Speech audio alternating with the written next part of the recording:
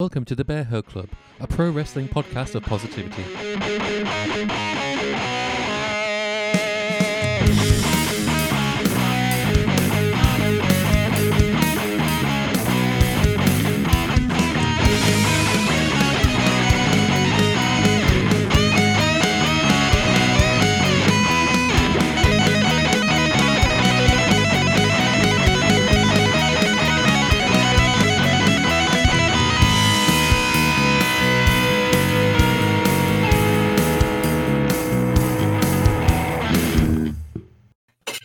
Hello, everybody. It's Wednesday. It's 6:30 p.m. GMT, which means it's time for Wednesday Night Paw. Thank you for joining us if you're watching live. If you're listening to the repeat on the edited version of the pod, welcome as well.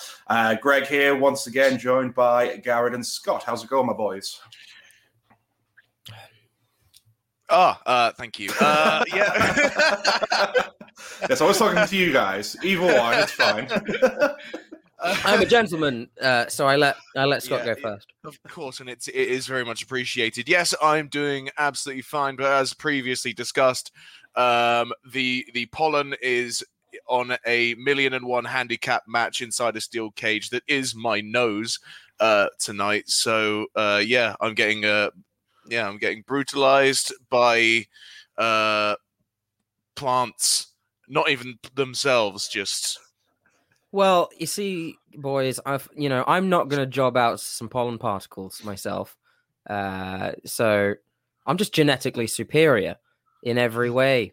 And I don't have the sniffles anymore. I'm all good. A plant isn't going to keep me down. And neither will a world-ending virus.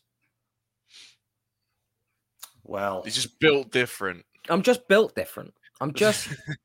This is just how Nazi Germany started. Look, if I was at the screw job, it just wouldn't have happened. All right.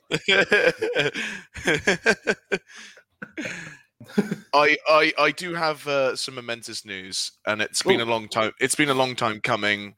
A kind of reoccurring storyline on this podcast. My 3 boxes of beer. That I was promising to get through in a very short amount of time. In front of me, well, not in front of me, as in to my right, are the last 3 beers from those 3 boxes. It's taken me time, and I thought, when is a better time to finish off those beers than right here with my 2 pals. On an average Wednesday where nothing much is going on. A complete non-event. No, the game was yesterday, and it was in a pub. And, but it's the Euros. There's football on every day, right? Yeah, and Wednesday Night Paw doesn't happen every day, so it only happens on Wednesdays, so I'm told. Exactly, and occasionally Thursdays. Word is those are the days to watch out for. Anyway, cracking on with this week's episode. So last month, AEW ran their Double or Nothing pay-per-view, and that marks 2 years pretty much since the company basically started. That was their first event was Double or Nothing. And we thought we'd just have a look back through it. You know, we'll look at like the last 2 years, see what we enjoyed about it, what we don't like about it, and obviously keep a keen eye on the future. Because I think the cool thing is about being a wrestling fan these days is we're in such a unique position that we've seen a company like this spring up, whereas like 10 years ago, if you said they'd be a rival for WWE, you just wouldn't think it. And the fact that in 2 years, they're already on a pretty decent like level. I mean, as we'll see, there's a few things that Slinny's working on. But yeah, what have you guys' general thoughts about seeing this company go from essentially nothing to like where it is now? It's interesting because, like you said, like we couldn't have pictured this happening years ago. It was, of course, we've had stuff like this before. We've had TNA. We had a brief rise in New Japan where it started to look like that was like the alternative, because that's when a lot of the Bullet Club stuff started and the Elite stuff started coming to fruition. And when they were like, when All In was announced, I was thinking like, if something like AEW would be a possibility. And then it's a snowball effect. It's just gotten bigger and bigger and bigger, and it doesn't show signs of letting up. They're still making, for the most part, like 85% the right decisions, which is more than I can say for WWE. And at the end of the day, we're just getting some really nice entertainment. And that's what matters to me the most. And we're getting some nice entertainment. And it looks like people are enjoying themselves over there, which is also very nice to see. Yeah, I 100% agree. Garrett, what about you? I think it's in my lifetime, really, since I'm only 24, I haven't seen a competitor to WWE, and I never really thought there would be one. But to see, them be scared enough to move their TV show to a Wednesday just to compete and to do all of this kind of stuff, it's bizarre and it's wonderful in a capitalist billionaire versus billionaire way. Well said. Well, we'll just kind of crack into it then, and we'll kind of go. Scott already teased a little bit there about like sort of the origins of where it came from. So, a lot of the groundwork for AEW can sort of be traced back to around 2017. In particular, Dave Meltzer sort of made this comment that smaller promotions, namely Ring of Honor, could not sell out a 10,000 seat venue. Ring of Honor stars and close friends at the time, Cody Rhodes and the Young Bucks, kind of answered that call by saying they were going to run the All In event, which was featuring talent from Ring of Honor as well as from a few other promotions. They basically made Meltzer eat his word because it sold out in 30 minutes and it was attended by over 11,000 people, becoming the largest attendance for a professional wrestling show held and organized by promoters that have no affiliation with WWE or WCW since 1993.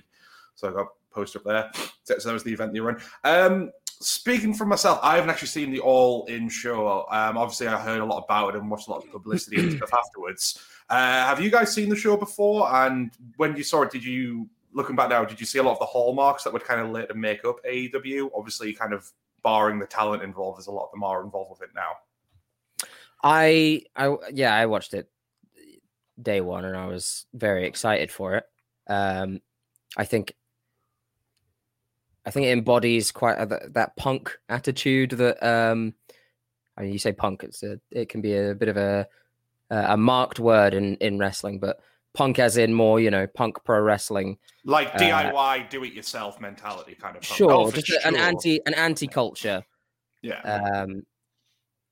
And the wrestling on it is about what you get now, but you do really see the hallmarks of what they were doing in the indies before, moving on to AEW, because AEW is, I mean, you can call it a marquee show, you can call it a spot fest and spot monkeys, but it is a lot more toned down than what they were doing. But no, it was a really enjoyable show. It was, I think one of the reasons it was like that is because it was 11,000 people just rabid to see it succeed. I don't know. The old adage is you don't need 1 million followers or just 1 million friends or whatever. You need like 1,000 people who will support you no matter what.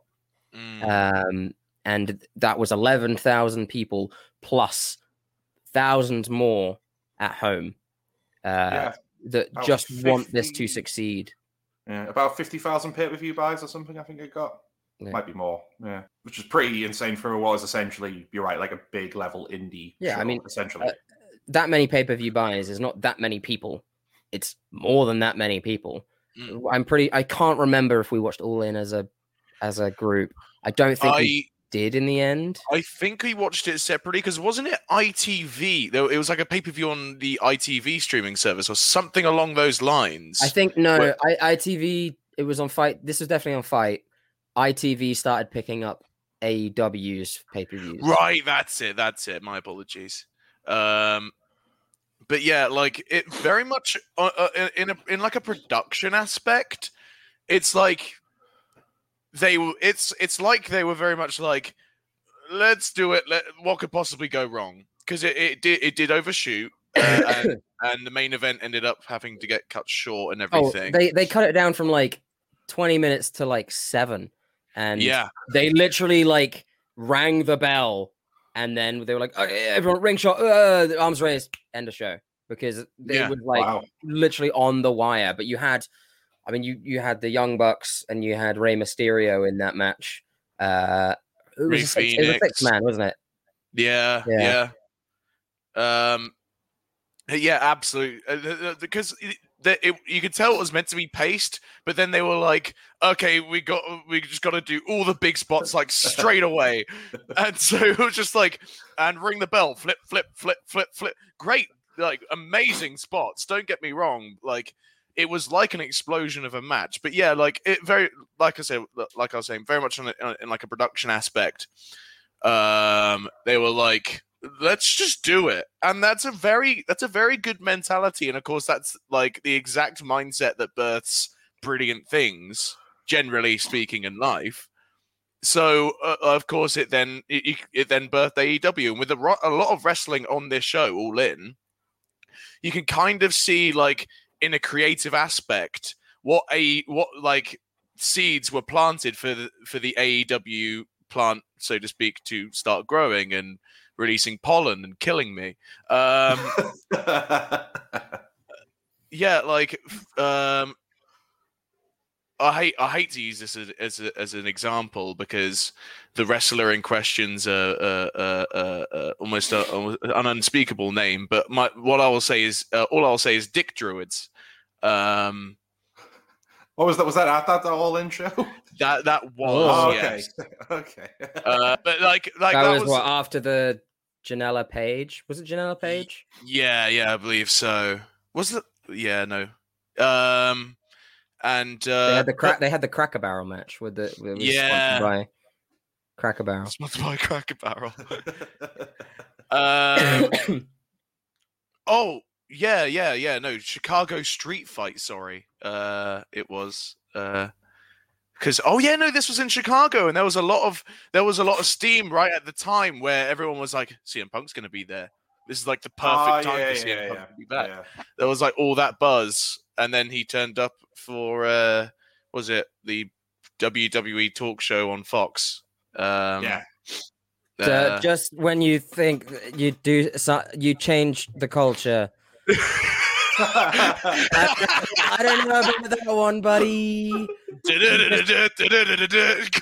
get me wrong. One of my favorites of all time. He's all four faces on my Mount Rushmore.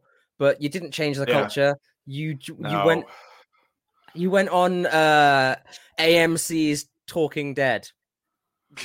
You know? Yeah. He was like, I'm here to change the culture. And like, really, he was just doing what he's been doing on Twitter for years, just completely bashing the product, except he gets paid and WWE can't do anything to stop him. Yeah. And he barely even bashed it either. Yeah. I mean, he was one of the few people calling out on a chip, but yeah, I get your point. Anyway, so yeah, All In was an acclaimed event, leading to speculation on what Cody and the Bucks may do as a follow-up. Many kind of speculated they would just run another event, but all that sort of changed following November 2018. At the time, several trademarks were filed revolving around the name All Elite Wrestling. So that obviously led people to speculate, all right, so they're going to be starting up a new promotion. And this was confirmed on January 2nd, 2019, with Cody and the Bucks being signed not only as talent, but as co-executive vice presidents. And entrepreneur and longtime wrestling fan Tony Khan announced as president of the company. Tony, along with his father, is it Shahid? Shahid? Is that how you say that? I think it's just Shahid. Shahid, okay, would be back in the venture as lead investors. The Khan family are, of course, incredibly wealthy with like a network in the billions of dollars, and they've obviously got previous with sports as they own Fulham Football Club and the Jacksonville Jaguars. They announced that AEW's first event was going to be called Double or Nothing, and over the coming months, talent was signed to the promotion, including a lot of big names from the indies, such as SoCal Uncensored, Hangman Adam Page, and Britt Baker. But they also managed to sign some pretty big former names linked with WWE, which obviously included Chris Jericho, Pac, and Jim Ross. So what were your kind of thoughts on the names that they signed when it was first announced? Did they kind of immediately set themselves out as being quite an equal opportunities place? Because that was always what I thought when they kind of made these announcements. They had quite a range of wrestlers and obviously a lot of wrestlers that you just would have never thought would have been signed to like a big league promotion, if that makes sense. Like people like, again, another wrestler you shouldn't really be naming more, but Jimmy Havoc, like when he was signed, that was surprising. I would have never seen him in like something like WWE, for example. It's So, I mean, people will complain forever if they sign someone from WWE, but Yeah. it's just smart, to be honest. And half of the people that they signed from WWE weren't even built there. They just went there. Like, for example, should they sign Tommy End or the recently signed Andrade El Idolo? Mhm. He was not. He got. He had a really good NXT run, but he was not made in WWE. Like El Sombra was IWGP like Intercontinental Champion and champion everywhere else. I think it's a good mix of independent talent. I mean, you look at it now, where it is now from where it was. The top stars, like they're not. They're kind. I mean, I guess you'd say homegrown in these days, like indie grown. Like Yeah. Orange Cassidy is one of the biggest stars on wrestling television. Yeah. Darby Allin is paired with fucking Sting, you know. God damn, like Brian Jungle Cage Boy. and Taz. Yeah, Brian Jungle Cage Boy. and Taz. Yeah. I think they've done a great job with the talent so far, and I think it's a good mix of who they've signed. I understand, like, because there was a point in time because Moxley debuted at Double or Nothing, right? We'll be getting to that, but yes. But yeah, where there was a point in time where the top three guys were, two WWE guys and Kenny Omega. Yeah. And I understand people's hesitance, but also fuck you. John Moxley there is not the same as Dean Ambrose on WWE. Oh yeah, there's a distinct difference between a John Moxley and a Dean Ambrose. Oh, for sure. Yeah. I think at the end of the day, from like a standpoint, if they were serious about getting viewers in, they already had like decent viewers, right? But they're serious about being a competitive force, about being a force to give everyone a chance, like was said. And it will be kind of like, because TNA made all the mistakes before AEW was even born. So they have like they have an obvious like do not go down this path sort of road, so they can like tear along the side a little bit, get those views in from people who are like wonder what Chris Jericho's at the moment up to at the moment, wonder what Miro's up to at the moment, wonder what Big Show's up to at the moment, Sting, etc., etc. Like they can pull in those views and get those big names and get them to win titles. That's not them like standing on WWE's shoulder. That's them picking up what they like, the precious stuff that they've dropped on the way. And it's a smart move. It's a really smart move. Otherwise, what else are these wrestlers gonna do? If them just go back to the indies, would still have wonderful careers on the indies, sure. But like we're talking about names that are used to WWE high-paying contracts and not that kind of thing. Used to being on live TV every week. No, I agree with you guys. I mean, like I was saying, like I hate the whole thing of like just because someone's been in WWE, they always have to be associated as a WWE guy, which is just complete nonsense. I think there's only a handful of wrestlers you could firmly say, right, well, they are probably forever a WWE guy, like a John Cena, because it would be something ridiculous for him to go and join something like AEW. But like any other wrestler, it's like you can take them out of the WWE mold and they can do much better or thrive much better in another company, as AEW has kind of proven. So yeah, as we kind of will bleed into a bit there. So obviously the Double or Nothing event took place on May 25th, 2019 at the MGM Grand Arena in Las Vegas. Despite not having weekly TV to build any storylines, AEW did do quite a good job of trying to build up hype for the show using social media, YouTube, and press conferences. One of the main stories that was built up was the Cody feud with his brother Dustin Rhodes, who had recently departed from WWE. The build-up to the match saw Cody declaring he was going to beat his brother as a way to kill the Attitude Era. Another story that was kind of built around was obviously crowning the first ever AEW World Champion. The main event of the show would see former rivals Chris Jericho and Kenny Omega face off, with the winner being the first number one contender for the belt at All Out pay-per-view. Jericho would win the match, and the second contender would be decided in the Casino Battle Royal, which was won by Hangman Adam Page. Overall, Double or Nothing was a highly successful launch for the promotion, garnering much praise. Dave Meltzer wrote in the Wrestling Observer newsletter that it will go down as one of the landmark pay-per-views in history, both because of the match quality, but more the atmosphere created by the fans. He also noted that from a creative standpoint and connecting with the fans, AEW blew away WWE. The praise didn't stop there for Meltzer, as he also awarded the company its first 5-star match, thanks to Cody and Dustin. The show also did great at introducing more talent to the promotion and left some room for surprise debuts, as Garrett mentioned there. John Moxley shocked the wrestling landscape by showing up to close out the show and taking out Kenny Omega. Double or Nothing, of course, now makes the big 4 pay-per-views AEW runs every year, with the other 3 being All Out, Full Gear, and Revolution. So what are you guys' thoughts on Double or Nothing? I remember the night it aired, because that was the night I was traveling overnight in a coach, because we were going to a Progress show the next day, I believe. I think that was the case. So I remember meeting you at the early hours of the morning in a park somewhere, Scott, and you would tell me all the stuff that happened on the show. Yeah. What were your thoughts kind of watching it live as it kind of went down? I loved Double or Nothing. That must have been one that we watched together. Yes, I swear we watched that I remember match together. Yeah, because the first match I remember, because we were talking about it, because we watched Kip Sabian at a Lucha Forever show, and he came out to Superbad by, I think Skrillex does that song, and we were like, this guy's sick, and we loved him to bits. Oh, we were so, because that was such a good Lucha Forever show. Hold on, oh my god, you continue talking about it. I'm gonna get a thing. Oh yeah, of course.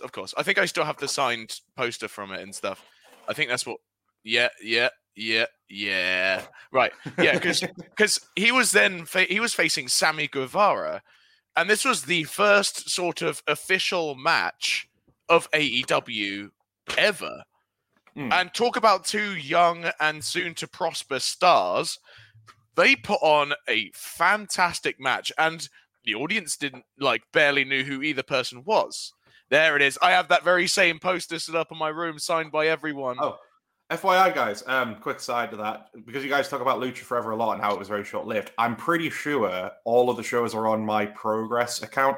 Yeah, they just added it to Divine Thing. So I think a few of them are. Maybe some of the ones you guys are at. Anyway, Ultimo Battle though. Yeah. Oh yeah. What a show. The reason it went under. Yeah.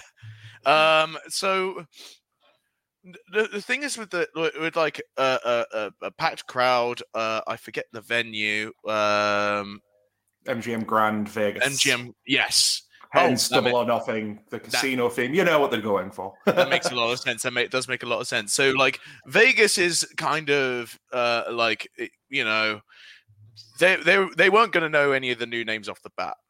Like especially all the more obscure ones like Kip Sabian and at the time Sammy Guevara.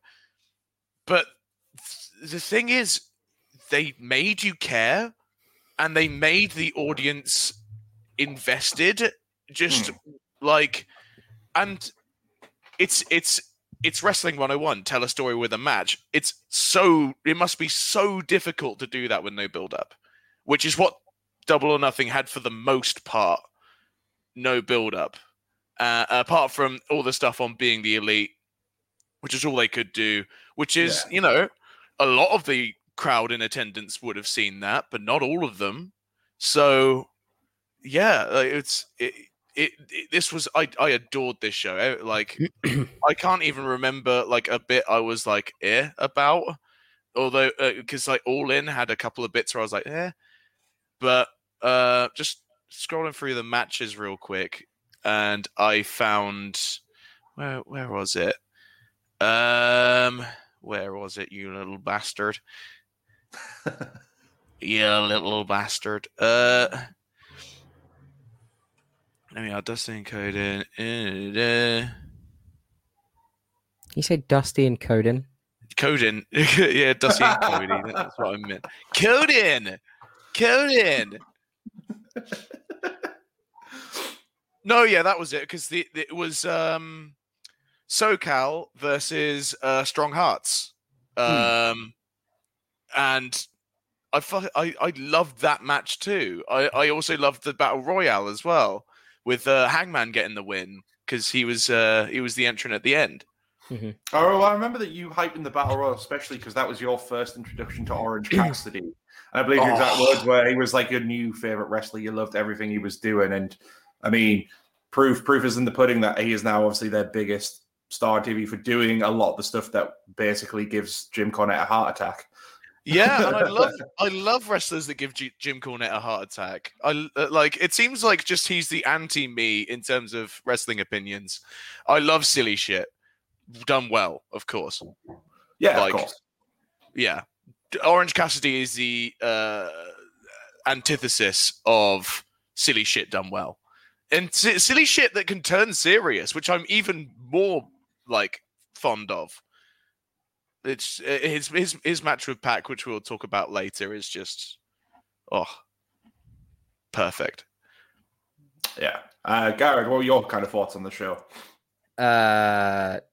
If this is your first ever pay-per-view as a company, you're off to a good fucking start.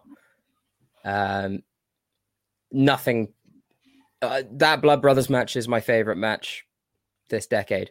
Oh yeah. No, God, same. It hasn't been topped yet, and yet still, there have been better pay-per-views, but that match. That last line. I cried a bit. I'm not gonna lie. I did tear up. It has the emotion, has everything. I think the only thing you can point to that being weird about that match was that the same match where at the start he just breaks a throne with a sledgehammer. Yeah. After it is. Yeah. That's the only thing you can point to being like, okay, that was a bit dumb. But the match itself. It was a tad bit on the nose, but yeah. It is what it is. It's that last line, isn't it? I don't need a tag team partner, I need a brother. Said whilst blood is pouring down both of their faces. I don't need a tag team partner, booze. I don't need a friend, also booze. I need my older brother. It's great. That's actually a really good Cody Rhodes. Oh, fantastic. Yeah, I think, I mean, the show just kind of set out what they need to do, and it's amazing that they built such a brilliant, such a big show that was well done, and again without little build. And I think what helped is that they had the matches there, but then also they had the big surprises. I mean, at the time, this was a huge getting Jon Moxley to close the show. That was just another thing people pointed to say, oh, it's great, it's another WWE guy. But like we said, there's a big difference between a Dean Ambrose and Jon Moxley, and he kind of proved that straight away when he came in. You could tell he was like, this is how he wanted to be in WWE and couldn't do it. And I think it just kind of immediately sort of set them apart. But kind of moving on from that. So obviously, there was something else I was going to ask you guys. How do you like AEW's kind of, I guess, their old approach to pay-per-views by only kind of running 4 each year rather than the sort of monthly schedule that a place like WWE has? I think I much prefer it because WWE, I mean, growing up, obviously, it was the greatest thing ever when you're a kid. Oh, there's going to be a pay-per-view at the end of every month. But then looking at it now, it's like I prefer just having these 4 shows because there's a lot more to get excited about and you just have time to build stuff. I think that's kind of why AEW stood out in terms of its stories and wrestling, because they have long-term booking, and it's because they've only got maybe 4 shows a year they can actually build towards to do that. So I just kind of want to see what you guys kind of thought about that. It's so much better. Because we had, what have we had? Hell in a Cell, also an NXT pay-per-view. It feels like Money in the Bank is next week because people are already qualified, and it's too much. I don't care. They also did a Hell in a Cell, although I prefer having a pay-per-view not be based around a gimmick. They had a Hell in a Cell on SmackDown and on Raw, right?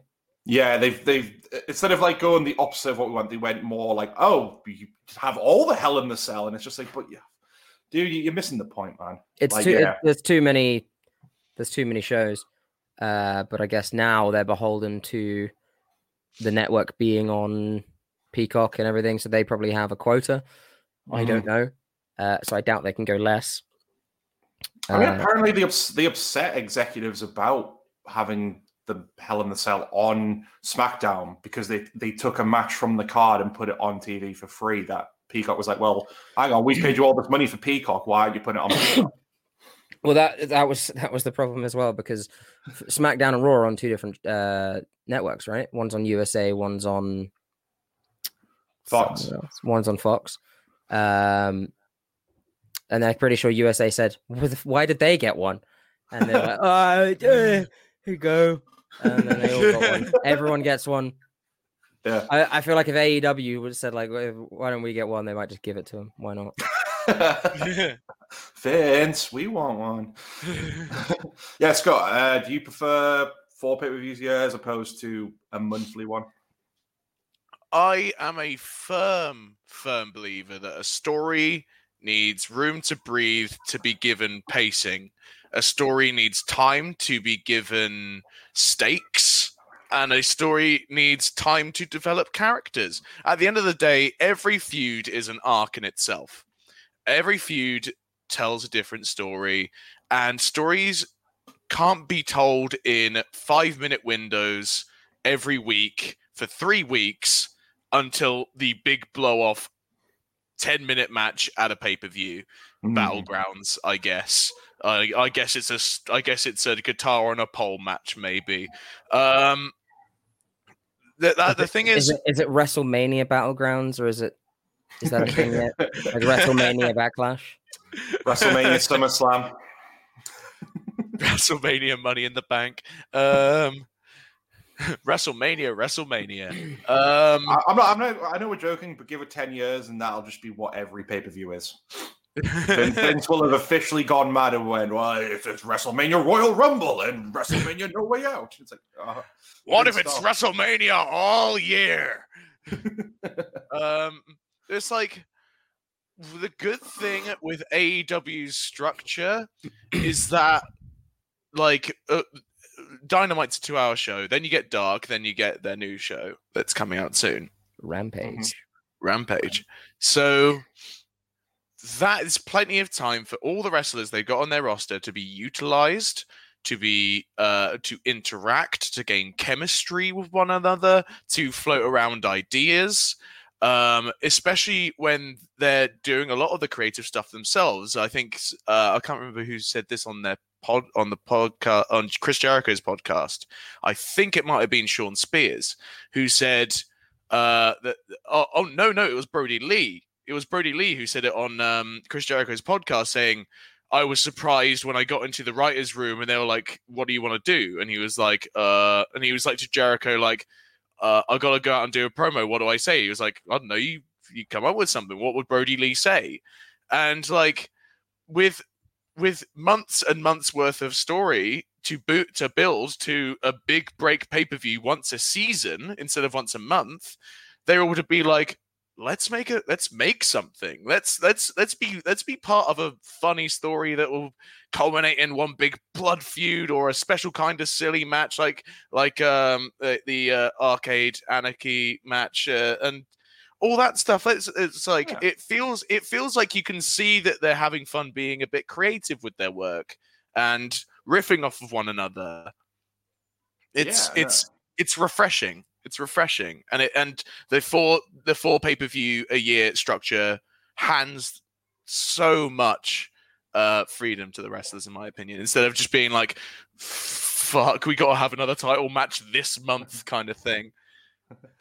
Well, yeah, no, I mean, we'll get on to sort of a tie into that in a minute, but obviously kind of drawing upon what you already mentioned, obviously. So in the build to Double or Nothing, AEW and Warner Media announced that they had struck up a deal to air the weekly primetime show on TNT. And this was quite big, exciting news because TNT had formerly been the broadcast home of WCW's Monday Night Nitro during the Monday Night Wars. So the show will be called Dynamite, and the first episode was announced to air on October 2nd, 2019. What helped kind of build further hype towards it, though, was that WWE announced its network show, NXT, would be moving to the USA Network and would be expanding its runtime to 2 hours.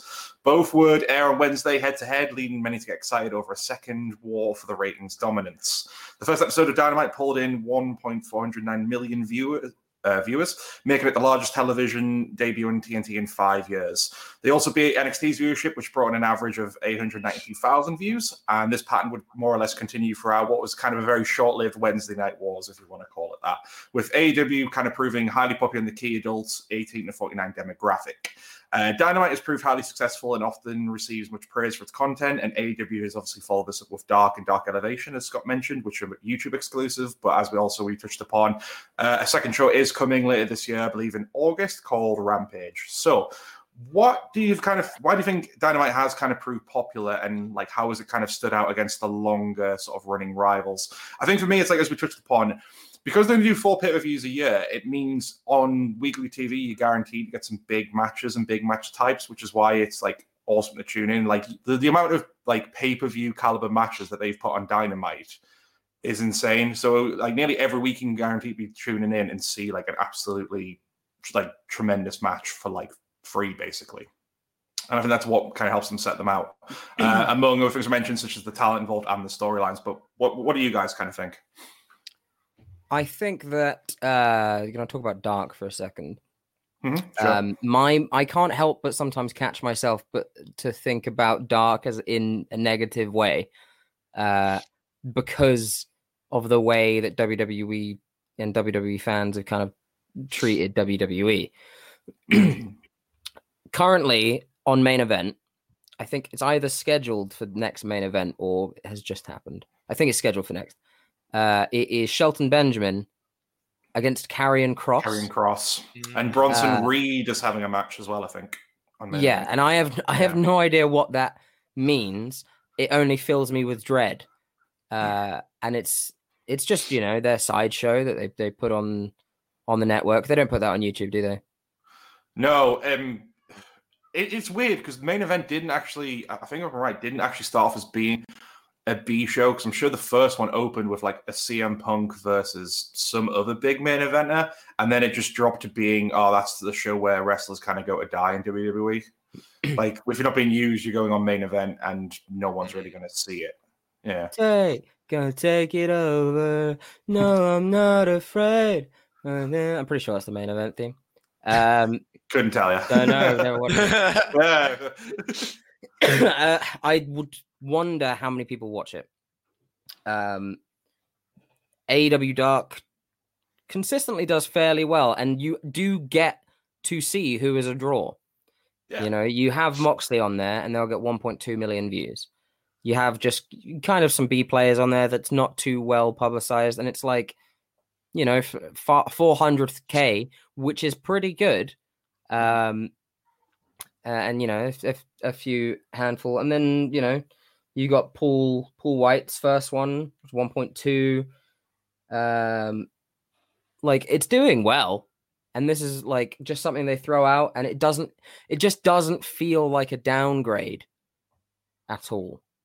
It just feels like giving people airtime and just seeing what sticks.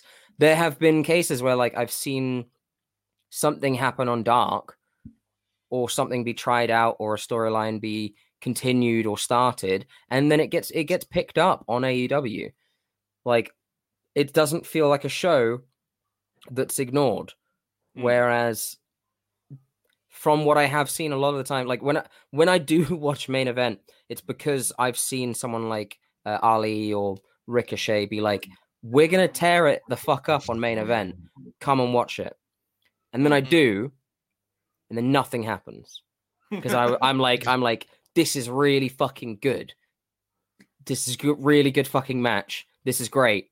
And then nothing happens, and they don't get picked up, or characters get fucked off and changed, and shit just... it's difficult to tell, just with anything.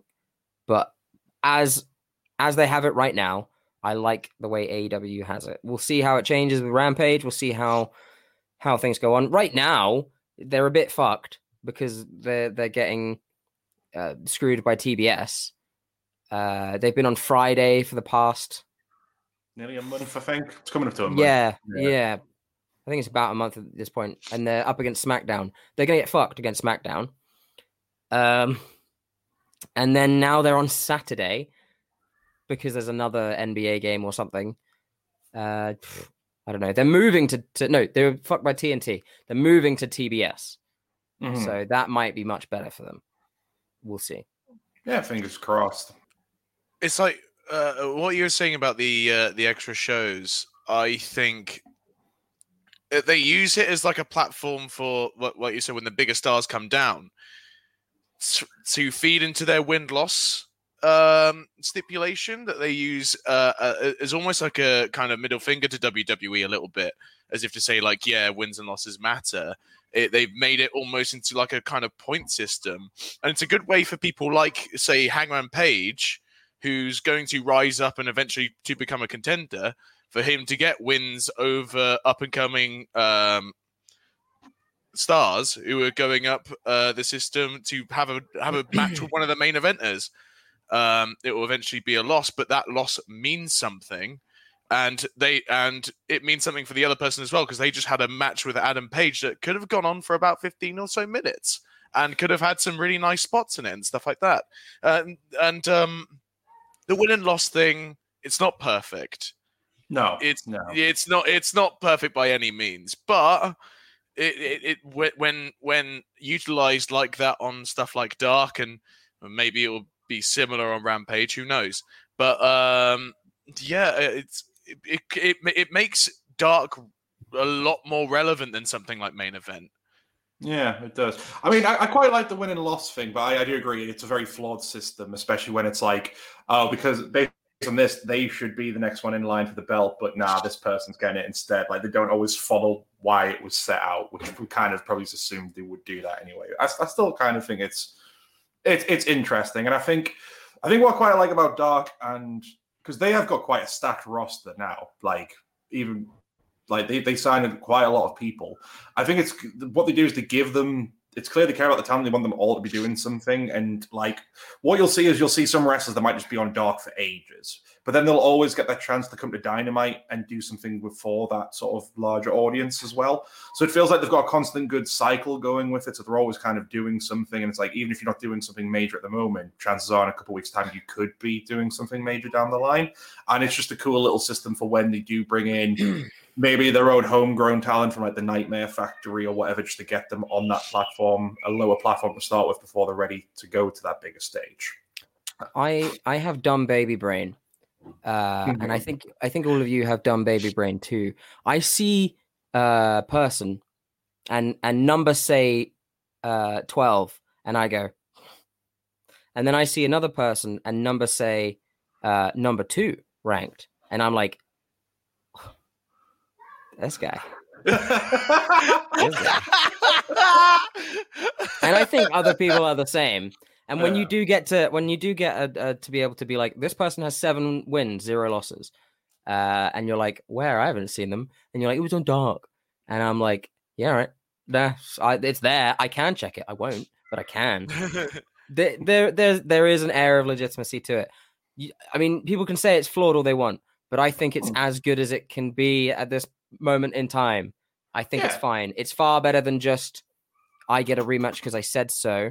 It's gonna be God, I'm trying to remember some of the worst times in life. Some Baron Corbin feuds that have gone on forever.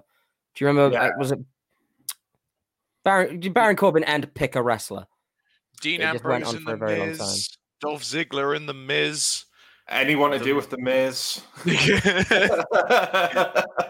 Lashley Drew kept happening. I don't know why. It's probably still going to be happening. The headline Hell in a Cell. Roman and Brock, which just was like 5 years of that same match. Kevin Owens and Sami Zayn, that's very much like, oh, they're feuding now, then they'll stop a bit, and then a few months down the line, it's like, oh, we need safe people. You guys, I feel bad because they are a fight forever. We'll have a discussion. Yeah. We'll do a whole pod on like who are some fight forevers. They are a fight forever boys. However, they can also tell a story and are amazing. So let them do that and then fight forever. Yeah, that would be good. Just throwing that out there. Well, while we're still kind of on topic of Dynamite, just to kind of get a discussion over what's been any particular favorite highlights or matches from Dynamite that like come to mind. I'd say two of my favorite matches. The first one, especially just to honor him, was the Brody Lee squash match against Cody Rhodes. That was amazing because one thing AEW doesn't do, they don't really do those kind of matches very often. Like when you see any kind of match on the show, they're quite the lengthy compared to someone like you see on Raw and SmackDown. It's a proper hard fought contest for those involved. But that was like the first time, especially as well, seeing Cody, who was already kind of set himself up as this kind of like dominant figure, and he gets completely annihilated in what was it, less than like 5 minutes, and loses the TNT Championship. It was just so wonderfully done. And a second match for me would be the one we talked about in the women's one, Scott, which was, of course, the lights out between Britt Baker and Thunder Rosa. One of the best women's matches I've ever seen, which is why I think it made all of our top fives when we did that episode, and was basically the thing that made Britt Baker an absolute megastar. So, yeah. I agree with literally all of those. I'll also add a match I said earlier this episode, Arcade Stampede, which is, I could just go on a deep dive about that whole match. It was brilliant fun, and it was the debut of Where Is My Mind as Best Friends theme, which is just so perfect. And Chris Statlander is just amazing. Miro's amazing. Kip is amazing. Penelope, great match, fantastic. On a little bit more of a somber note, but still fantastic. And I still watch back if I want to properly feel something and smile in a kind of somber way. The Brody Lee Testament show, specifically, that show was great. Yeah, specifically the John Silver match. The three-way tag against MJF and the Inner Circle, and it was John Silver of the Dark Order and Adam Page and stuff. It was a 10. Was it 10 as well? Was it Alex Reynolds? 10.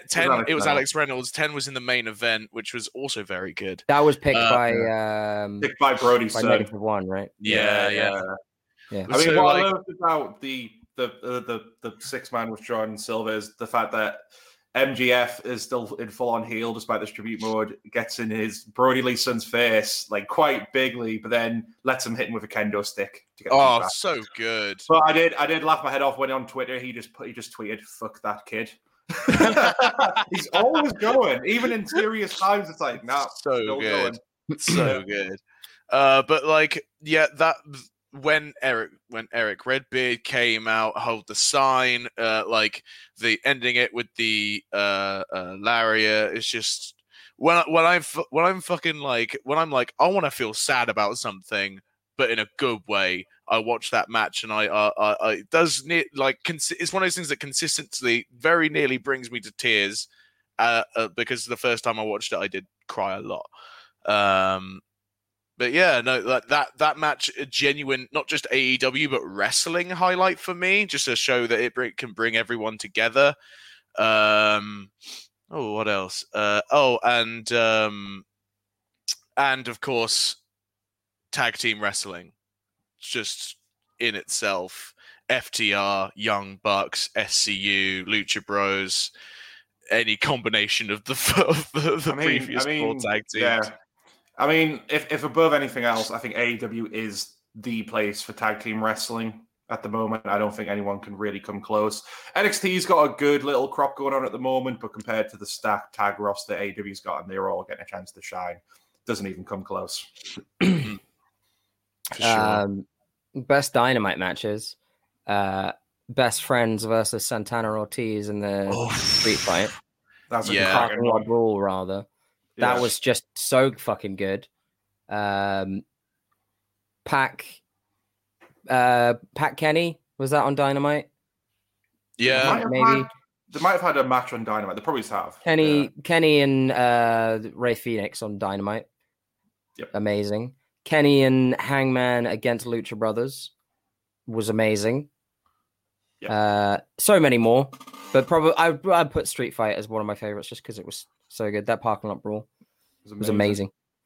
I mean, that's going to be one of the rare... We'll get onto this a little bit later on, but that's going to be one of the rare few Street Fight type matches that's got 5 stars from old Davey Meltzer. Did that get 5? They got 5. We'll be touching upon that a bit later on, but I'm pretty sure that was definitely on the list. Well, brilliant. No, there's all cracking stuff there. So moving on, we're kind of just going to talk about, I guess, sort of establishing the brand. So obviously, like its longer and more established rival, AEW's been pretty quick to kind of get its brand out onto the market at quite a rapid rate, when you considering, again, it's only been like 2 years old. So the company was quick to set up its own merchandise, selling the usual T-shirts, apparel that you can buy at a wrestling show, like this. Send money. Give us money. To the delight of kids and adult man-children like me, the company also signed a deal with the toy company Jazzwares to produce AEW action figures and other toy products. That's going incredibly well for them, actually. They're already looking to set up like other lines on that. So yeah, that's doing really well. AEW's also seen much of its talent sign book deals as well. Obviously, Jim Ross released his second book not long after he started serving as commentator. The Young Bucks released theirs, and John Moxley's due to release a book later this year. They've also had some kind of strange occurrences purely by accident. So obviously, the chief among them being this one. When Chris Jericho sort of created a meme-worthy thing of drinking champagne, and as a result, they released a little bit of the bubbly champagne. So they're kind of, again, going on their draw for the internet.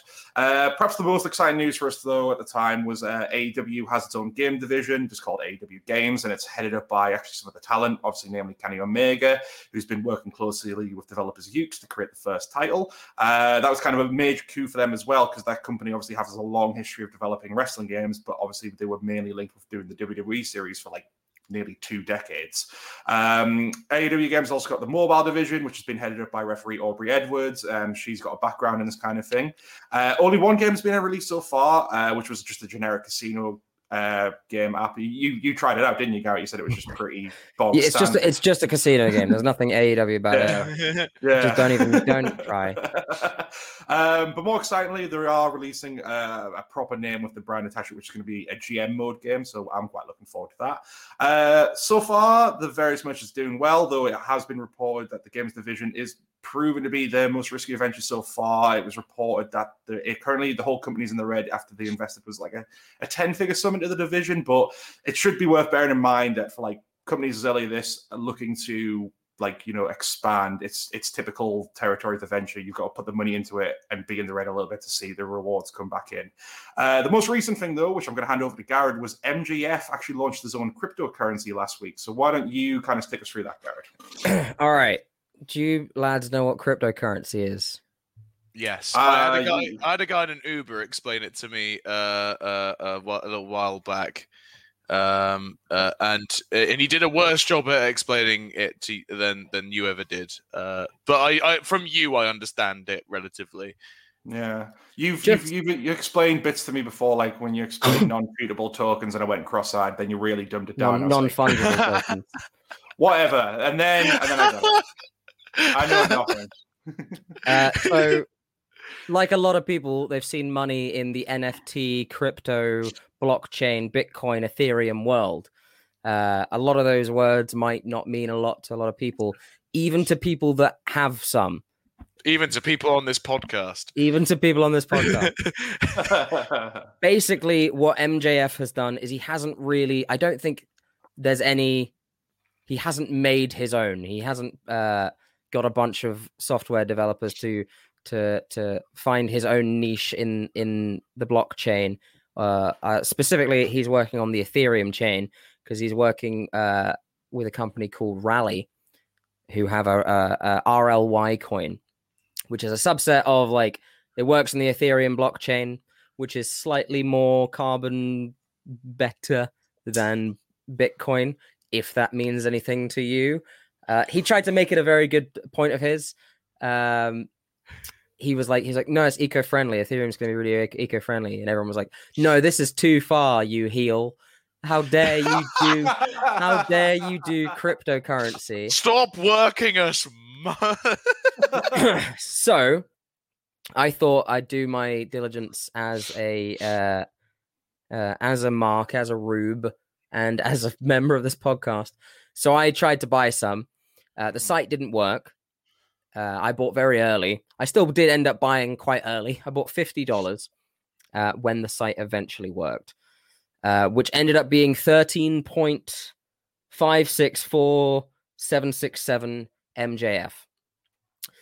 Now, what happens with a lot of cryptocurrencies is it will see a massive shoot up when everyone's like, dumps a bunch of money into it and it shoots up. What I believe is MJF went to a bunch of wrestlers and his mates and was like, "Hey, I'm gonna launch this cryptocurrency, and I'm not gonna tell anyone for a little bit. So just buy a bunch, just buy a bunch, and then we'll just we'll cash out." Which is most likely what happened. They all bought like a few grand's worth. Everyone buys into it. My $50 went up to around about $250 worth, which is when I messaged you, and I said, because do you remember what I predicted? Or what I said? I said it will crash when Dynamite happens, and it will just go a lot lower. So I said, should we just see what happens, or should I cash out? And what do you say? I think we said let it ride. I did it. Let it ride. Yeah. So I knew it was gonna crash. So it pretty much hit a peak. Like one MJF was around about $15 at the start of Dynamite. Dynamite happens and it's just gone down ever since. He's tried to do giveaways and all this kind of thing. I think he gave away his ring worn Double or Nothing gear to the guy that held the most MJF coin, which is good for him, I guess. Yeah. This guy supposedly had about $27,000 worth of MJF coin, which is now probably about $23,000 worth of MJF coin, maybe less. My $50, which hit a peak of around 250, is now worth about 58. Hey, that's profit. The thing is with cryptocurrency and fiat currency being the pounds in your pocket, right? Something recognized by a government. If I am to turn this MJF coin into real world money, I have to convert it to Rally coin. I then have to download something like Coinbase or a coin wallet of some kind to deposit into. So I deposit my Rally into that wallet.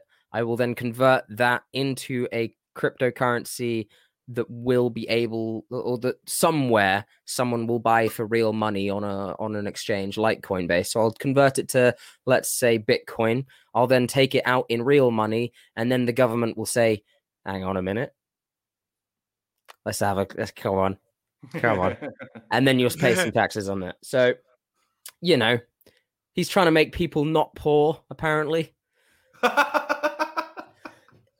We'll see. Sounds like it's going to be the opposite if people invest all the money into it and it completely craps out. For a second there, he was rising up the ranks, because the way that this works is it's creator coins on Rally. And he became about like the 8th most or highest worth creator just by a singular coin. He's not anymore. He's like the 50th, but I don't know. It felt like a bit of a quick cash grab. I don't think he'll stick with it that much longer.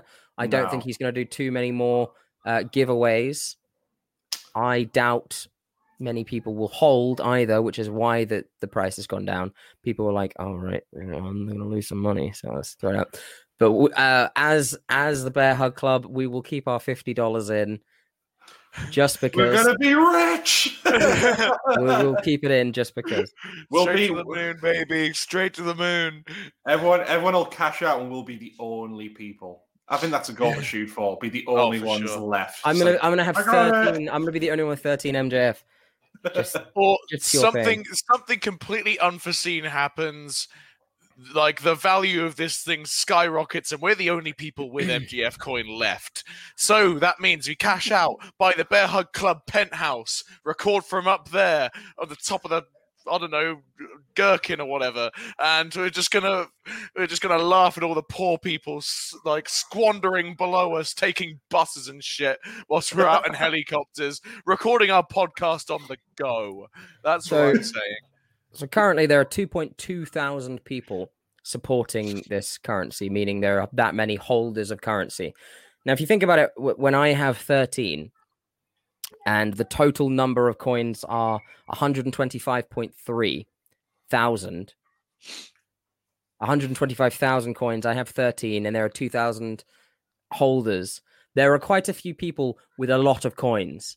I'm going to assume some of those people might be wrestlers who are just mates with MJF, or MJF himself, who has a lot of his own stock. So, do you think? So, like, kind of the question around it. Do you think this was like a serious venture on his part, or was it all just part of the brand and the work of his character?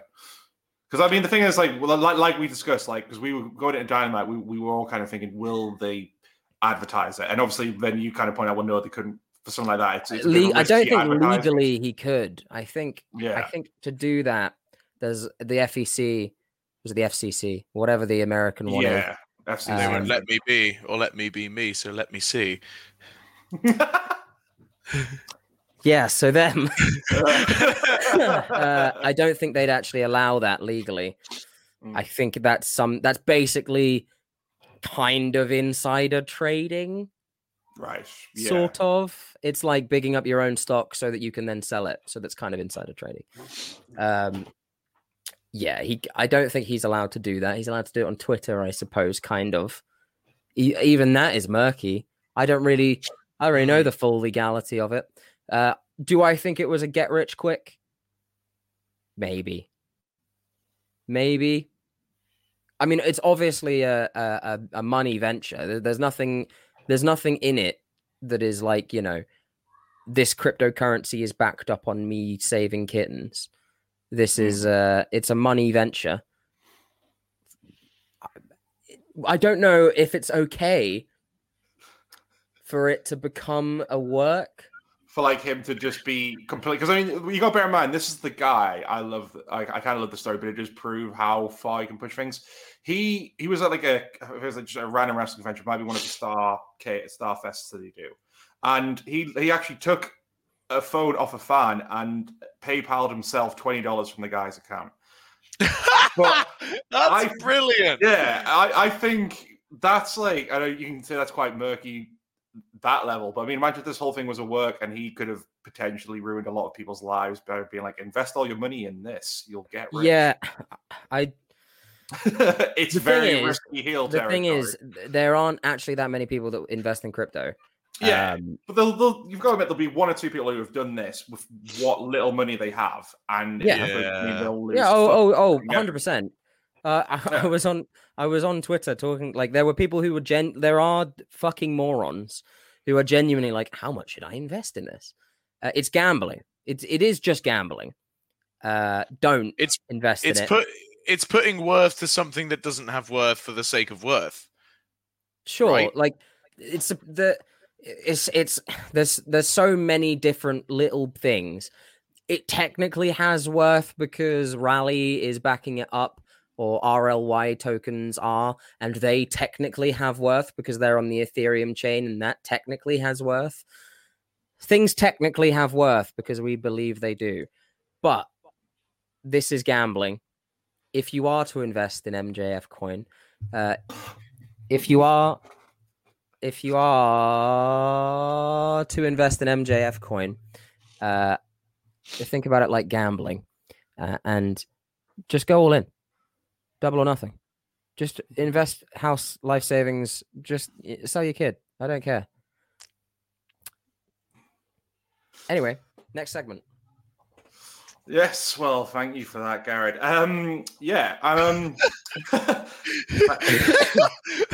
You could be rich like me. I have look at this. What's he got? Wait. Wait. That's I can't quite. $58. Yeah, there we go. Yeah. Yeah, see? But then as Garrett stated though, when the fun stops, stop. Gambleaware.co.uk. It would be a better investment buying a couple of lottery tickets, because you'd probably end up getting like a $5 or a free bet. Sorry, a free play lottery, because it's a game. Yeah, just do the slot machines on the mobile app. They're pretty fun. But do stop if you basically just got no money to throw away at it. Well, before we move to the next thing, just kind of sticking with the merch and sort of them branching out as like the brand. One thing I kind of want to ask: do you think it's been like a little too rapid in terms of how they've kind of put their brand into the market? Because it feels like a lot of the time they're doing a lot of stuff very quickly and very much too soon. When you consider like, something like WWE has obviously had decades to build up, and so they've got the potential there. Do you think it's a bit too much a risky venture to be constantly like, oh, we're going to have a toy division all of a sudden and then a game division and all that kind of stuff? It's a buyer's market, right? You buy them. Yeah. I certainly buy them. I've bought like one piece of merch. I think I've obviously bought the pay-per-views. It depends at what point the crossover stops. Will this convert to video game sales? Because that's it's quite difficult. Like, will that brand name extend to people in game or GameStop if it still exists? Or WH Smith, does that exist? I don't go to the high street. Yeah, that's still there. Will it convert to that? Will they even have enough money to publish like physically? Will that hinder sales? There's so many variables. Too fast? I don't think so. Merch, definitely not.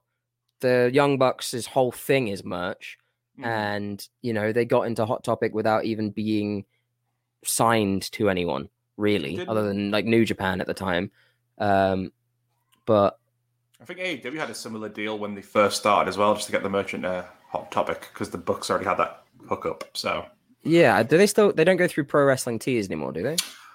I think you can, because I think that's the thing with AEW. Obviously, if you're a wrestler signed to WWE, it's like, right, well, we control the merchandise and whatever. I think with AEW, they still let wrestlers definitely have their T-shirt store out. I think you can still get a lot of the merch through them. I wouldn't be surprised if they're the one just printing the merch for them, because they already have that rapport, but now they've obviously got their own global shops for them to distribute it, possibly. Yeah, that's possible. I don't think it was too early. I don't think it was too soon. I'm sure that they're actually really big money makers. The toys seem to sell. The merch seems to sell. It's the games that I'm not sure about. Yeah, well, speaking from the toy side of it, that's definitely doing well, because especially because I follow a lot of groups. When the new line comes out, especially in America, in like the supermarkets, you'll see loads of people posting how it's just been cleared out because the scalpers are getting there, or other people are getting there to sell on to the friends for the collectors, and like you see lots of kids buying them as well. I remember when I went to pick up an order from Smith, there was a kid there, which was not long after Christmas, with like 3 figures, clearly buying them with his Christmas money. So they do sell, so stuff like that as well. But I think you're right. I think the video game is going to be the venture that's going to be interesting to see if it pays off, especially if they're putting a lot of money into it. I mean, the footage we saw this week, it's looking great so far, but it's still a long way off, and they've got to hope they're still riding some good success to get the sales in for it. I think that a lot of things to do with AEW's merch stuff for here, just a prerequisite. I agree. They've not been too fast. I just think they've fulfilled a lot of the promises in what I can only assume is their manifesto when they started out. So Cody Rhodes promised when all this began, he promised a lot of things.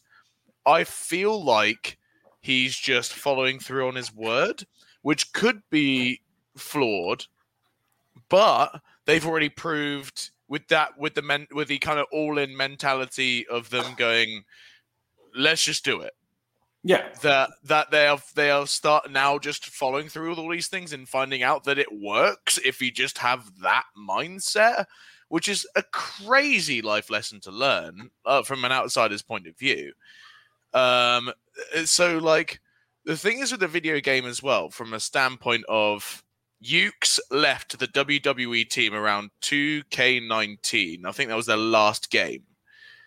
And then that's when Ukes left, because they felt like 2K were taking the WWE games in a direction that they didn't want to go. So they left. Ever since, we've had WWE 2K20, which is not just a wrestling game flop, but a famous game flop. Full stop. I think I can't remember who's. I think it was. I can't remember his name. But I watched a top 10 worst video games of 2020 list, and I watched another, and WWE 2K20 made it to number 1 worst on both of those lists, and these are YouTubers with 3 million plus subscribers. Like with bad publicity like that immediately, that's like a minimum of 3 million people who already know that game's bad, even if they're not into wrestling. I bought that solely because I knew I would get a refund. I bought it just to laugh at it for like a day, and then Microsoft just gave me a refund. So good. Same with Cyberpunk. Well, like, pictures were being plastered all over the internet of like Becky Lynch just being hair and eyes and teeth. Yeah, there it is. And the Steelbook as a pre-order bonus. Stop pre-ordering games, you prick. But yeah, like 2019, of which, as a quick detour from the topic, I during lockdown got very bored, made all of my pals on WWE, and then made them into universe mode, and then started putting it on Twitch to all my pals once a week, just like who wins this game? Who wins this game? All happened on 2019. 2019, flawed, sure. Incredibly, there was a glitch that every time a tag team match was going on, someone would do an Irish whip to the turnbuckle where their teammate would be, and the person in the ring, the legal man, would walk up to the guy in the turnbuckle and just stare at him. stare at him, and then occasionally do the. just shimmy the shoulder a little bit, but yeah, he'll be like awkwardly close as well, like ear whisper distance, just like that close, as if they're just like, and the tag team partner, the guy who's not the legal man, who's right by in tag distance. All he's doing the entire time is this, and he's just leaning forward as if he's like antagonizing someone. So it just looks like they're quickly conferring as if they're badly going over the match plan. And then after about a good 45 seconds, they would finally get up and the match would continue. So by all means, WWE 2K19, not a perfect game. Glitches galore. Ladders, like, glitching through a ring and would occasionally take out someone. But 2K20, much worse. Like, you can have a glitchy game, then you can have an unfinished game. Like, you can have Saints Row 2, or you can have Ride to Hell Retribution. It's that difference. Yeah. So with that's the difference that Ukes made. So Ukes being signed by AEW is, in my opinion, just as important. And this is just me having a take. It might be stupid, whatever, but that is just as important from a marketing perspective as the acquisition of Jon Moxley. Yeah. Well, we'll not go too much further into this because we are doing a video games episode in a couple of weeks' time, so I think we can all kind of get out then. But Ukes was definitely a major cull, especially because they left because they wanted to make a new wrestling game, and they apparently said, all we ever got from 2K was basically just do the same as you did last year, but put a few new bells and whistles on. So that I think the game they'll be making will be brilliant, as we'll get into in our video game episode. But again, it's obviously going to depend on how well that sells. Right, we'll plow on. So as we kind of touched upon before, AEW kind of got off to good footing with Double or Nothing, and they had the first 5-star match. Given the company's only basically 2 years in at this point, it's had 7 5-star matches from old Dave Meltzer, and plenty of her matches on a high rating. I guess that doesn't sound too impressive to some people, but can you take a guess about how many 5-star matches WWE has had, given that the Wrestling Observer newsletter started publication in 1982 and WWE's been around all through then? How many 5-star matches do you think they've had? I'm trying to think if I can list them. So, how many WWE had? Yeah, how many do you think WWE have had? All time. WWF as well? Yes, this includes WWF. So it basically... WWF? No, so the newsletter started in 1982, so there would have been WWF, and then it's obviously gone from 82 to now, with Meltzer given 5-star ratings. How many do you think WWE have had in, what's that, like nearly 40 years? Yeah, 40 years? I think it's something like 21. Scott? I think it's less. I think it's less. We're including NXT here. Yeah, I think I've included them as well. Actually, I might not have included NXT. Okay, I didn't include NXT, but this is just WWE, WWF, because it separates them as well. Then less. Like, I'm not gonna lie. I'm gonna say about 11. I think there's much. I think there's less than that. I think it's single figures. Sorry, no, my mistake. No, because I basically had added them together. You know, so the WWE WF ones includes NXT. It's just 21. 21. I'm gonna say 12. Oh, you're so close. 13. So, God damn it! NXT. I'm sorry, Scott. Doesn't count. We're both wrong. No one gets any points. Fuck you. So AEW has already basically got is already on the way to beating them within 2 years. I mean, like, chances are they're going to, within a couple of years, they'll beat. I mean, this is like the table for basically the company with the most 5-star. I mean, New Japan's basically winning. I know,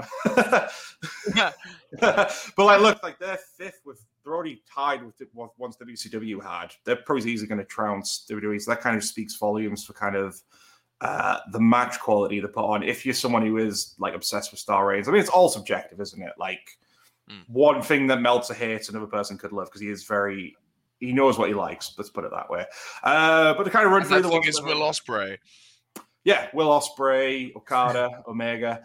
But yeah, the matches so far that have won that the 5 stars have obviously been Cody and Dustin from Double or Nothing, the Lucha Brothers versus the Young Bucks from All Out 2019, Omega and Page versus the Young Bucks from Revolution 2020, Best Friends versus Santana and Ortiz, which is the street fight from Dynamite, the Young Bucks versus FTR from Full Gear 2020, Omega versus Phoenix from New Year's Smash Night 1 2021, and the most recent one was Death Triangle versus the Young Bucks from an episode of Dynamite, which was only maybe a month or two ago. That was very recent. So it was a very good match too. It was a very good match, deserving, in my opinion. Yeah. The 5 stars. Yeah, it just kind of speaks volumes that they really are invested in the sort of brilliant match quality. Like, I mean, like, it's the thing, because the WWE side of things, it's surprising because like things like Undertaker and Shawn Michaels at WrestleMania didn't get 5 stars. And again, it's all subjective, isn't it? Like, one person's 5-star could be a person's -5. Well, if you think like AEW have made that number in 2 years, right? Mm-hmm. They're like nearly past halfway to catching up with WWE. When you think of that as a steady correlation. Imagine if that doubles in 4, or if that doubles in 8, or if that doubles in 16.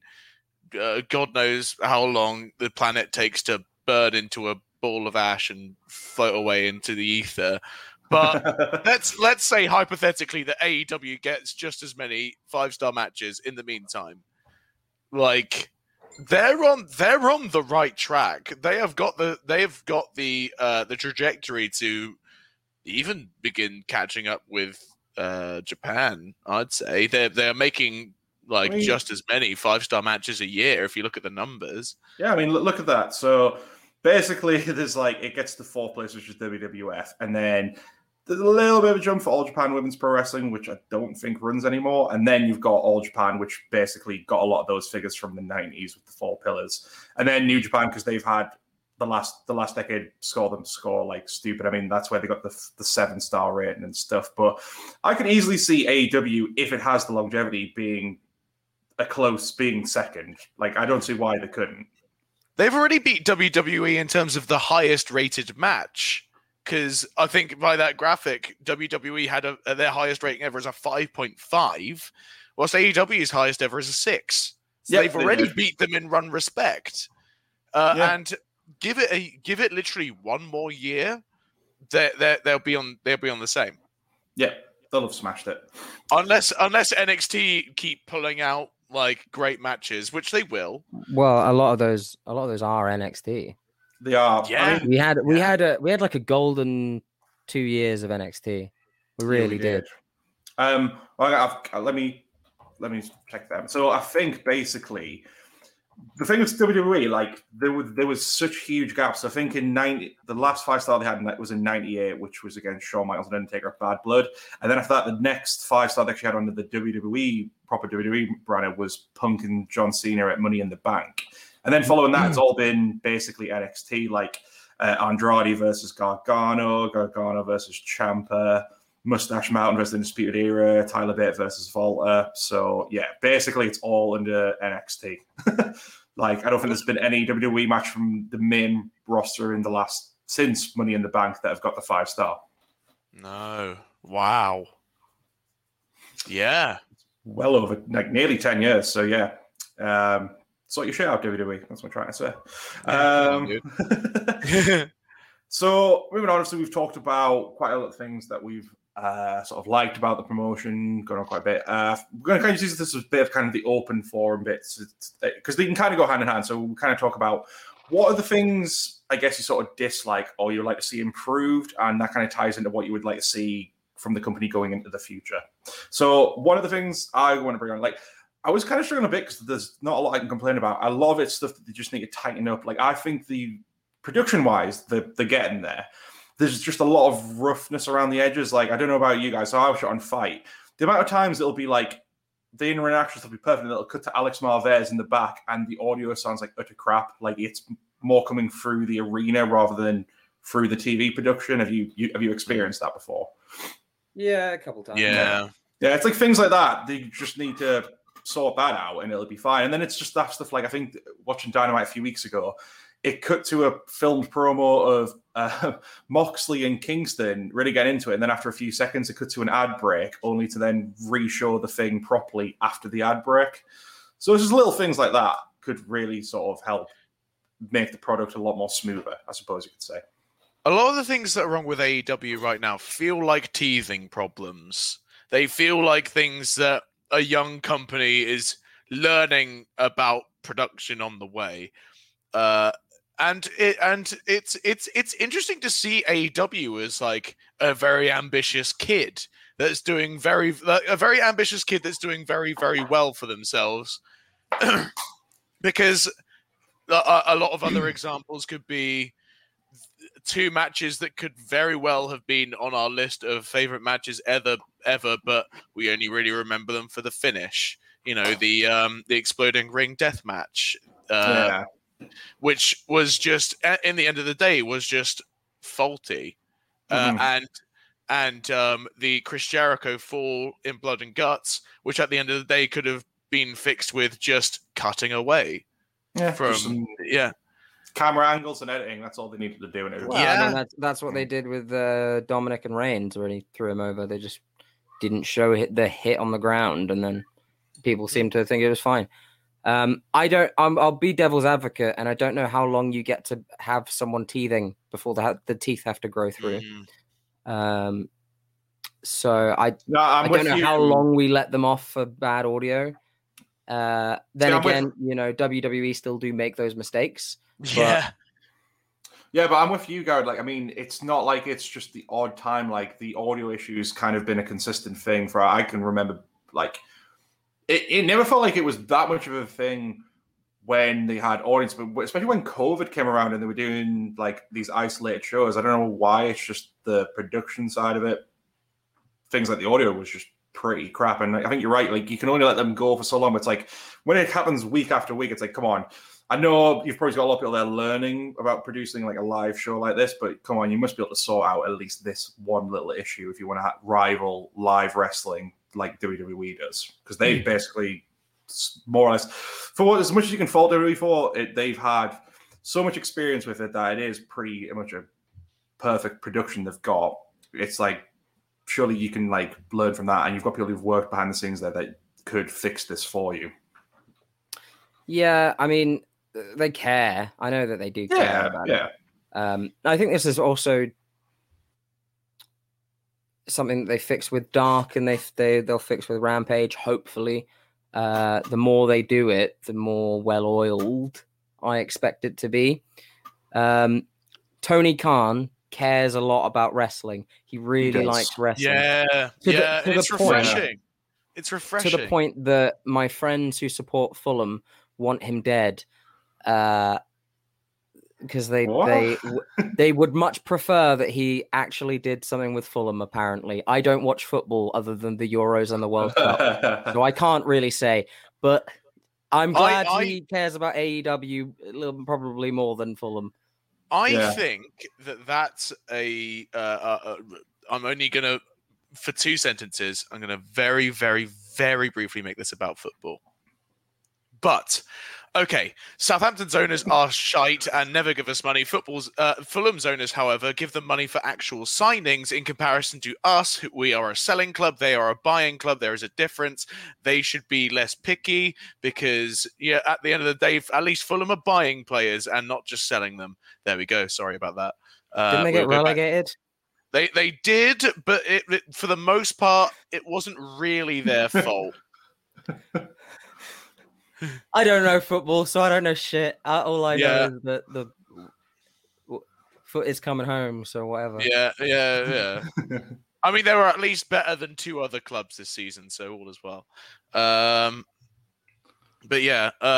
Anyway, so it obviously seems like that's more. Fulham is more of like Tony's dad's venture than his own. So I didn't think Tony Khan, I thought it was his dad who owned Fulham. Yeah, and the Jaguars. Apparently the Jaguars fans aren't fans of the Khans either, from what I hear. Apparently the Jaguars are very bad. Well, I mean, when I was getting notes from research, whoever wrote the Wikipedia articles, to take with a pinch of salt, described Tony Khan as entrepreneur, football executive, and longtime wrestling fan. So maybe he's owns or is heavily involved with both the clubs. I don't know. Well, the Daly's Place is the pimple on the side of the Jaguar Stadium, is it not? True. Well, yeah. Very true. I mean, they'll run that stadium one day. I'm again speaking of they're running. Are you going to move on to them running in New York? Well, I mean, this is kind of the end of my point, so just bring up whatever you want to talk about. Yeah, well, I forget the name of the stadium, but it's like, how many is it? Like 30? Oh, the one in less New than York? that. I 20? can do some checking. Yeah. I remember somebody posting like, that'll be a lot of seats to fill, to which Cody replied, somebody told me that before. I mean, fair. Yeah.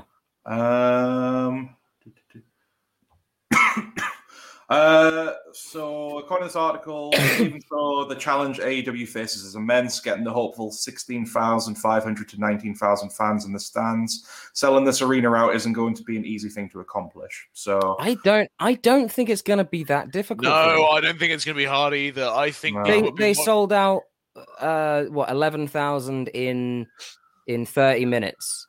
Well, the MGM Grand for Double or Nothing's pretty big, right? Let me try and check the if they can sell out 11,000 in 30 minutes for a show that they're not even on TV at the time, they can sell this out pretty fucking easily. People have been scathing over watching AEW live throughout this entire pandemic. They are going to sell out. I can almost guarantee that. You know what? I would put it in like within 5 hours. We will bet our $58 worth of MGF. Hold on. It's probably gone down. It's probably gone down. Remember. 57. It's 57. We will bet our rapidly declining value in MGF coin that this show will sell out. Remember. MGM Grand, according to Wi-Fi Online, is 17,000 seat arena, but for Double or Nothing, they only had 11,000 in attendance apparently. So it's with you though. I still think it's doable, especially because we've just come out. America and UK have just come out of the lockdown. Live wrestling's coming back. It's going to be one of their first shows. There's going to be people just itching to get to a live wrestling show, and this is like one of the perfect things. It's a big thing. They're running New York, which was WWE's home territory for decades. So I think it's going to draw a lot of publicity, and it's going to get a lot of asses in seats, especially if they put on a good card as well. Yeah. Is that going to be broadcast for Dynamite, or is it just a random show? I think it's a Dynamite. I'm also going to put another bet on the table. I think the ticket site will crash because of increased traffic, and they will sell out within like half an hour. That's what half an hour seems much. Maybe first day for me, but we'll see. We shall see. Well, anything else you want to bring up, lads, about like what do you kind of want to see from the company moving forward in terms of like its future? Do you see it growing beyond where it is now? Do you see it faltering? Like, what are your kind of predictions? Bear with me. Okay. They have the potential to be the Fortnite of wrestling. Yeah. Now, bear with me. Yeah. Okay. Bear with me. Currently, Fortnite has crossed over Marvel, DC, Halo, fucking name an IP. It's in there. John Wick is in there. Kratos and John Wick are out there shooting up some fucking like default skin, and everyone loves that shit. And it's just like head over heels for that trash. Okay. Now AEW has the potential and the working relationships and things there to create the Marvel Cinematic Fortnite universe of wrestling. Imagine like Kenny going back to the G1 or fucking, like I mean, Kenny's already racking up belts from all these other promotions, but just continuing all of this and having some kind of invasions here and there or feuds between stables, between different promotions, having somehow LIJ comes over, Chaos comes over, having a Bullet Club, well, it wouldn't be Civil War at this point, but I guess you could call it Civil War 2. They do that in the comics. It's Captain Marvel against Iron Man, whatever. Captain America. You could do Bullet Club against Elite again. You could do shit like that. Would be just wonderful. Other than that, I wanted them to do more with the women's division, and they're doing it. And they even had like one of the best matches at the last pay-per-view was on the pre-show, and it was Serena Deeb against was it Riho? Riho, yeah. And it was so fucking good that I forgot it was the pre-show. I was just like, this is amazing. This is a really good fucking match. And then, Britt Baker and Shida had a great match, and Britt Baker is just on fire and great. And they've got a lot of other women just on the up and up, and it's wonderful. It's lovely. You made a Fortnite AEW analogy work, and you know what? That gains my utmost respect. What if I did a Fortnite dance instead? You'd lose all the gain respect you just got. Is it going to floss? And it's going to floss. And it's hard to earn back, Garrett. It's hard to earn back. Garrett.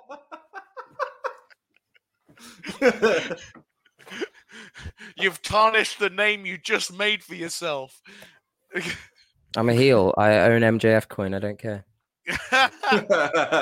I'm rich. You're not. What I would like to see from AEW is something I already think they're on the path to doing. I think the thing is with WWE is they have a jewel in their crown that will make them nearly immortal, and that is WrestleMania. You can argue that Royal Rumble, Survivor Series, and SummerSlam are three close to, if not equally, big pay-per-views. Especially the Royal Rumble being one of the most famous gimmick matches in wrestling, if not the most famous gimmick match in wrestling. To which I say, yeah, fair enough. But I think AEW need to turn either like just one of their four pay-per-views into their one big show a year. I guess WCW had Starrcade. TNA had, I think it's Slammiversary. Yeah, very hazy. But like AEW, you could argue like, oh, all 4 shows are just the big shows, and I get that, I do.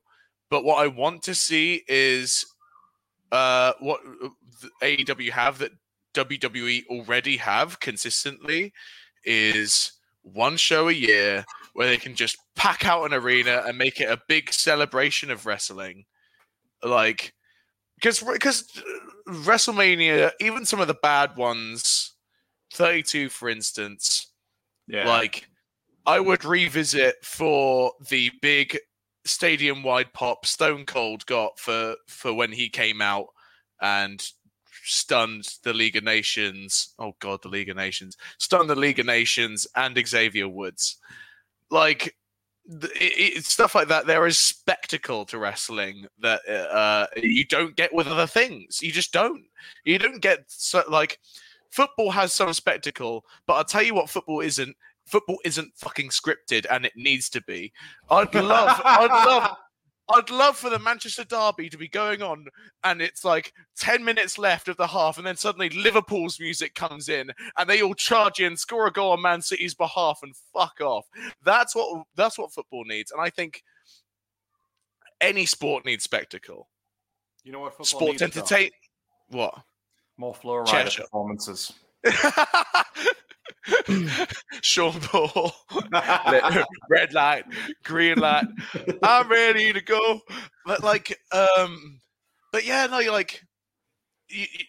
can't beat a big crowd of, let's say, 50,000 people cheering at something. Every sport, and I mean every sport, because the Olympics has a lot of stuff. Like, every sport has that, and I think AEW's already literally 75% of the way there with the stories. Yeah, come back to me in another 2 years' time, and this will be a reality. I'm just impatient, and I would love to see a Kenny Omega entrance in a giant American stadium with who knows what.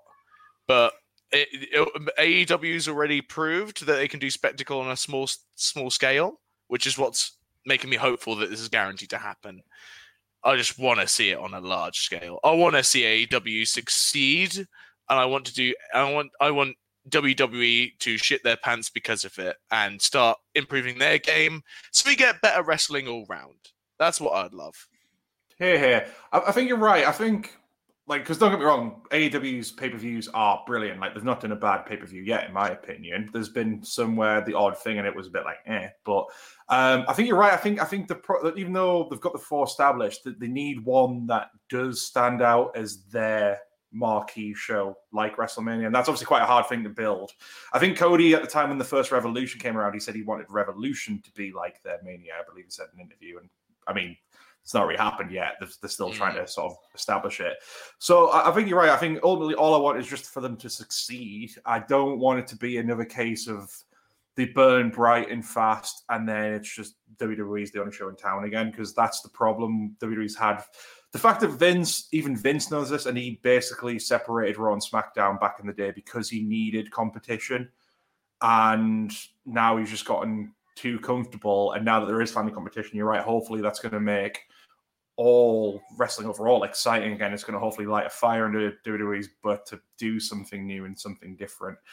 But yeah, ultimately I just want them to see them succeed and go to strength and be that, like, other big wrestling company. I don't want to see them just disappear and burn out quickly.